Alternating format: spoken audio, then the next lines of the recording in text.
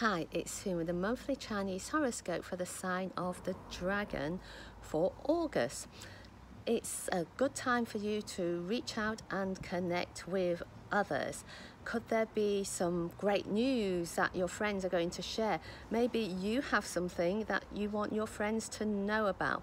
There could be some interesting connections with people you already know and from making new contacts. So reach out to others and be open to making new connections.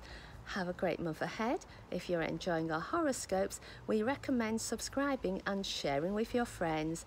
Thank you for tuning in to Feng Shui Foon.